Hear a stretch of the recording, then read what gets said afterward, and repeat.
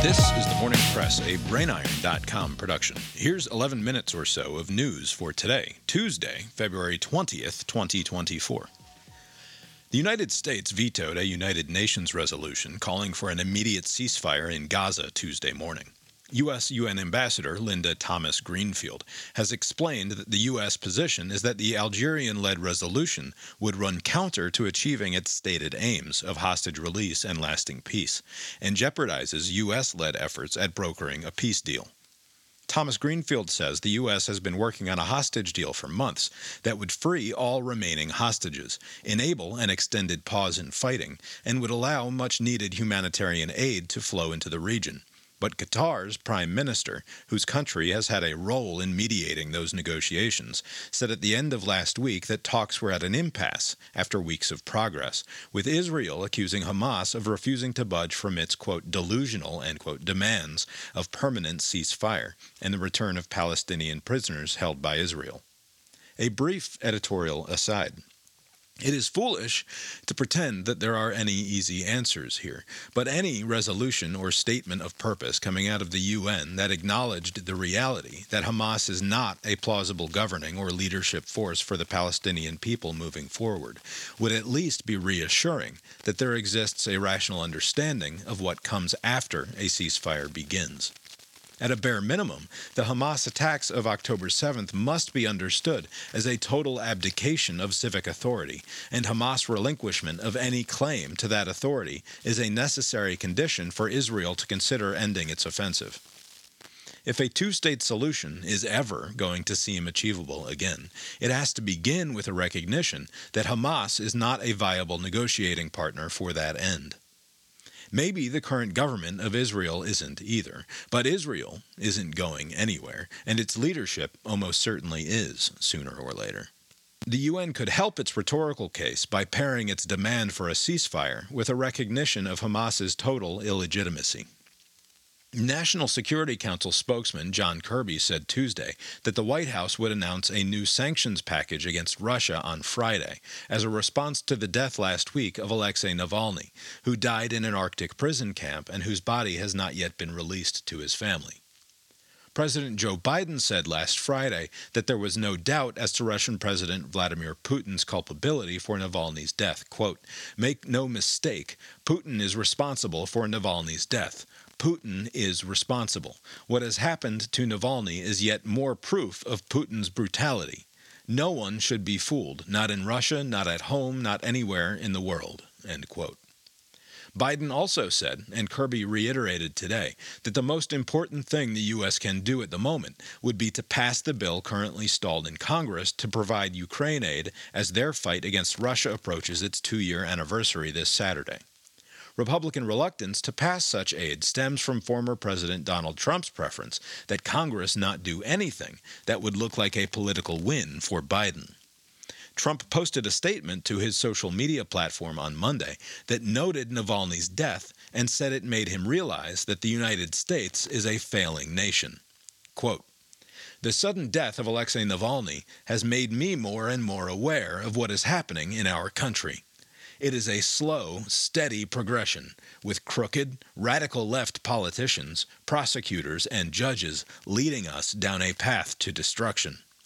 Open borders, rigged elections, and grossly unfair courtroom decisions are destroying America. We are a nation in decline, a failing nation. MAGA 2024. End quote. A brief editorial aside, I have said before that Donald Trump is the single greatest culture-wide opportunity for pop psychology case study in American history, and his declaration that Navalny's death only makes him think about everything that's wrong with the United States speaks to why. He is incapable of imagining that things happen in the world that don't have anything to do with him. The likely murder of a political dissident by Vladimir Putin really does make Trump think about how unfair it is that he keeps losing in court. The apologists for Trump often insist that he's speaking for the disaffected and the forgotten, and maybe they really believe that. But if they do, aside from some heavily motivated reasoning, I wonder if it's because they simply cannot imagine the mind of a person being so purely self-involved as Trump's appears to be. This is a person whose entire imagination is devoted to rearranging the sensory inputs his mind receives into a story that is strictly about him. And I wonder if such pettiness and self-centeredness simply doesn't compute with people. Perhaps this is far too much benefit of the doubt, but is it possible that Trump's exclusive self-concern is so complete that his supporters have to assume it's an act, that it's some sort of a joke that they're all in on with him? The alternative is that some of his supporters also see the world exclusively in terms of how events relate to Trump, which is rather disconcerting, though such cultish behavior does pop up from time to time. To wit, former New York Congressman Lee Zeldin on Twitter on Friday explicitly compared Navalny's murder by Putin to what he sees as an equivalent attempt of Biden's to ensure that Trump eventually dies in prison. Whether it's a too close blindness to Trump's narcissism or enthusiastic endorsement of it, I guess the result is the same. The reaction by me to his overwhelming self-concern will be read by his supporters as overdetermined in Trump's direction as well. There is no escaping it. Either he is making everything all about him, or I am. Biden responded to Navalny's death like any American politician would and probably should, with condemnation and the promise of consequences for such lawless anti-democratic behavior. That Trump's Trump-centric response was almost certainly more motivating and meaningful to his supporters is incredibly disheartening. In feel-good inspirational news that I'm here to spoil, a school bus driver in Louisville, Kentucky, noticed one of his elementary school passengers was not his usual happy self one morning. The first grader was apparently upset because it was pajama day at his school, and he didn't have any to wear. The bus driver dropped the load of kids off at school and hurried to the nearby Family Dollar, where he bought 2 pairs of pajamas. He hustled back to the school and was able to get a school administrator to bring the boy to the office, where the bus driver presented him with the new PJs. Quote, "He was just glowing. He was so happy. He gave me a hug. Then he walked back to class, hugging those pajamas. I was in tears," end quote, the bus driver said. Overall, a nice story about a kind bus driver going out of his way to make one poor kid feel better. A brief editorial aside, Pajama Day is a scourge. This is by no means my only blowhard position, but it is perhaps my most unshakable one. Children should not be wearing pajamas to school. School is for learning, and bedwear is not conducive to learning. It would be to my preference that children all wear uniforms to school, not necessarily as a lesson in conformity, but in discipline and consistency. These are the clothes we wear when we learn. We, the diverse community of individuals who come together in this publicly funded endeavor of civic and social and practical education, all wear the same outfit because this is the outfit we wear when we learn. Pajamas invite sloth and distraction, and apparently occasionally make a kid feel horribly left out to boot. Say no to Pajama Day, moms and dads. In business news, an analysis from Deutsche Bank found that the market capitalizations of the 7 biggest U.S. tech companies, Apple, Amazon, Alphabet, Meta, Microsoft, Nvidia, and Tesla, if combined and broken off into their own exchange, would together make them the 2nd largest country stock exchange in the world, behind the United States, and double Japan in 4th. Just Microsoft or Apple have market caps about equal to the total of all the companies listed in the United Kingdom or France. This level of asset concentration in just 7 companies has led some analysts to worry about the effect that a downturn in one sector of the market could have on the global economy. Specifically, all of the so-called Magnificent Seven can be said to be benefiting from a great deal of hype and expectation around artificial intelligence in one way or another. And Deutsche Bank pointed to the years 2000 and 1929 as rivaling current market conditions in terms of all-time high market cap concentration, years that are notable because of rather disastrous market corrections that followed. Also in business news, Capital One has announced that it intends to purchase Discover Financial Services for $35 billion in an all-stock deal that, if approved by regulators, would combine two of the biggest credit card companies in the country into one behemoth. The deal is likely to pose an interesting problem to regulators, as it doesn't fundamentally change the reality of the competition for consumer credit.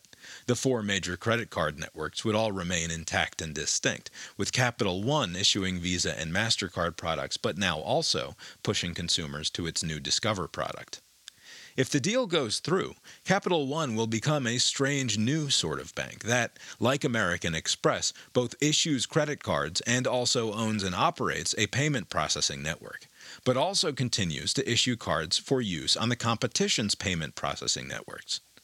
The question will be whether the unique hybrid that Capital One would become is something that will be perceived as limiting or encouraging competition among these massive financial institutions. Capital One will argue that its size and resources will give the Discover network, which as of now represents just a tiny portion of total market share, a better chance to compete with Visa, which accounts for well more than half of all credit card transactions in the country, and MasterCard, which has approximately a quarter of the market. But just last month, the U.S. Office of the Comptroller signaled that it would take an increasingly skeptical look at mergers of large financial institutions, with a specific concern being the risk of banks that become too big to fail after acquisitions go through. And in one more piece of business news, Walmart is going to buy television maker Vizio for a little over $2 billion, in a move that gives them access to the 18 million Vizio sets already in consumer homes that run Vizio's proprietary operating system. In addition to a flood of individual data about viewing habits, Walmart gains the ability to sell ads on all of those televisions, whereas up until now, it has only been able to sell ads at its stores and on its website.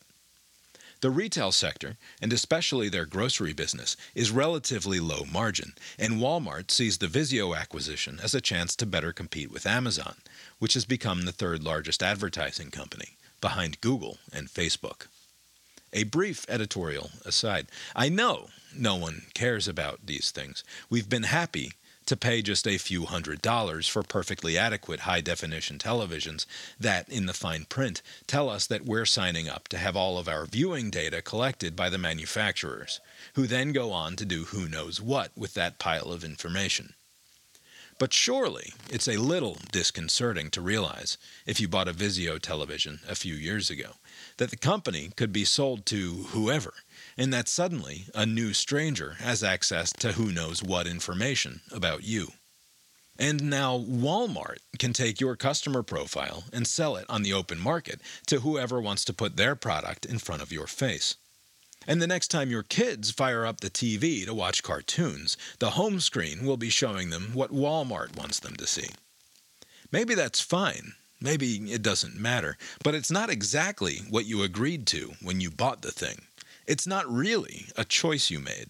Oh, just disconnect it from the internet, or do your own research and pick a TV that doesn't collate your data and send it back to home base in China or Korea or Arkansas while you sleep. Good luck finding one of those. But even if you do, what's to stop that company from being snatched up next year, so that the next time you power on the set, there's a new 47-page end-user license agreement that you have to click accept on if you want to get watching? Will regulators let the Vizio acquisition go through? Probably. And why not? We decided that none of this matters a long time ago, long before any of us really had a choice. Now, here's a look at the weather. Astronomers have identified what they believe is the brightest object to ever be discovered in the universe, a quasar 12 billion light-years away that would shine 500 trillion times brighter than our sun if we were as close to it. The part that our fancy telescopes can see from so far away is the accretion disk, the superheated, swirling, bright disk of gas and dust that feeds the supermassive black hole, which has a diameter of approximately 7 light-years, or some 41 trillion miles.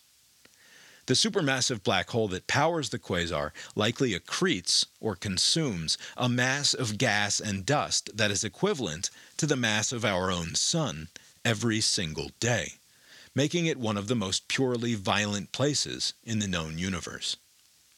This is how galaxies are formed, how the universe creates from unthinkably destructive forces.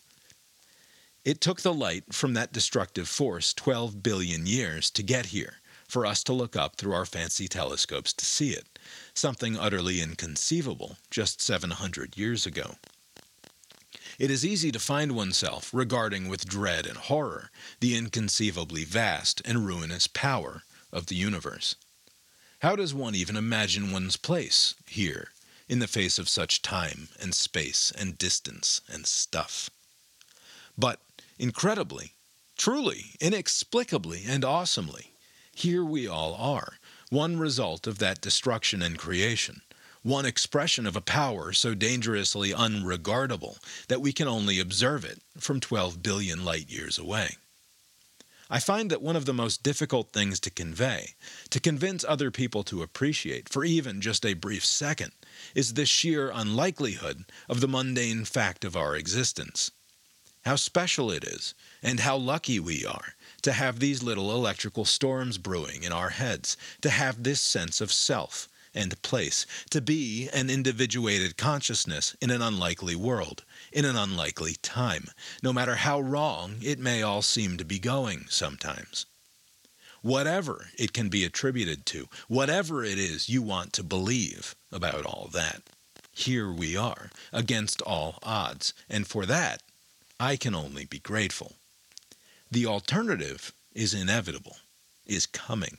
In 10 minutes or 100 million years, the alternative will have its way. For now, though, who could ask for more than to find out about a quasar on the other side of time and space, spinning its little destructive dance, just the brightest thing in the known universe, spinning and spinning for all to see, spinning for no reason at all, spinning to give birth to reason itself. That's the weather from here. How's it look out your window? The Morning Press is a production of the BrainIron.com multinational media empire.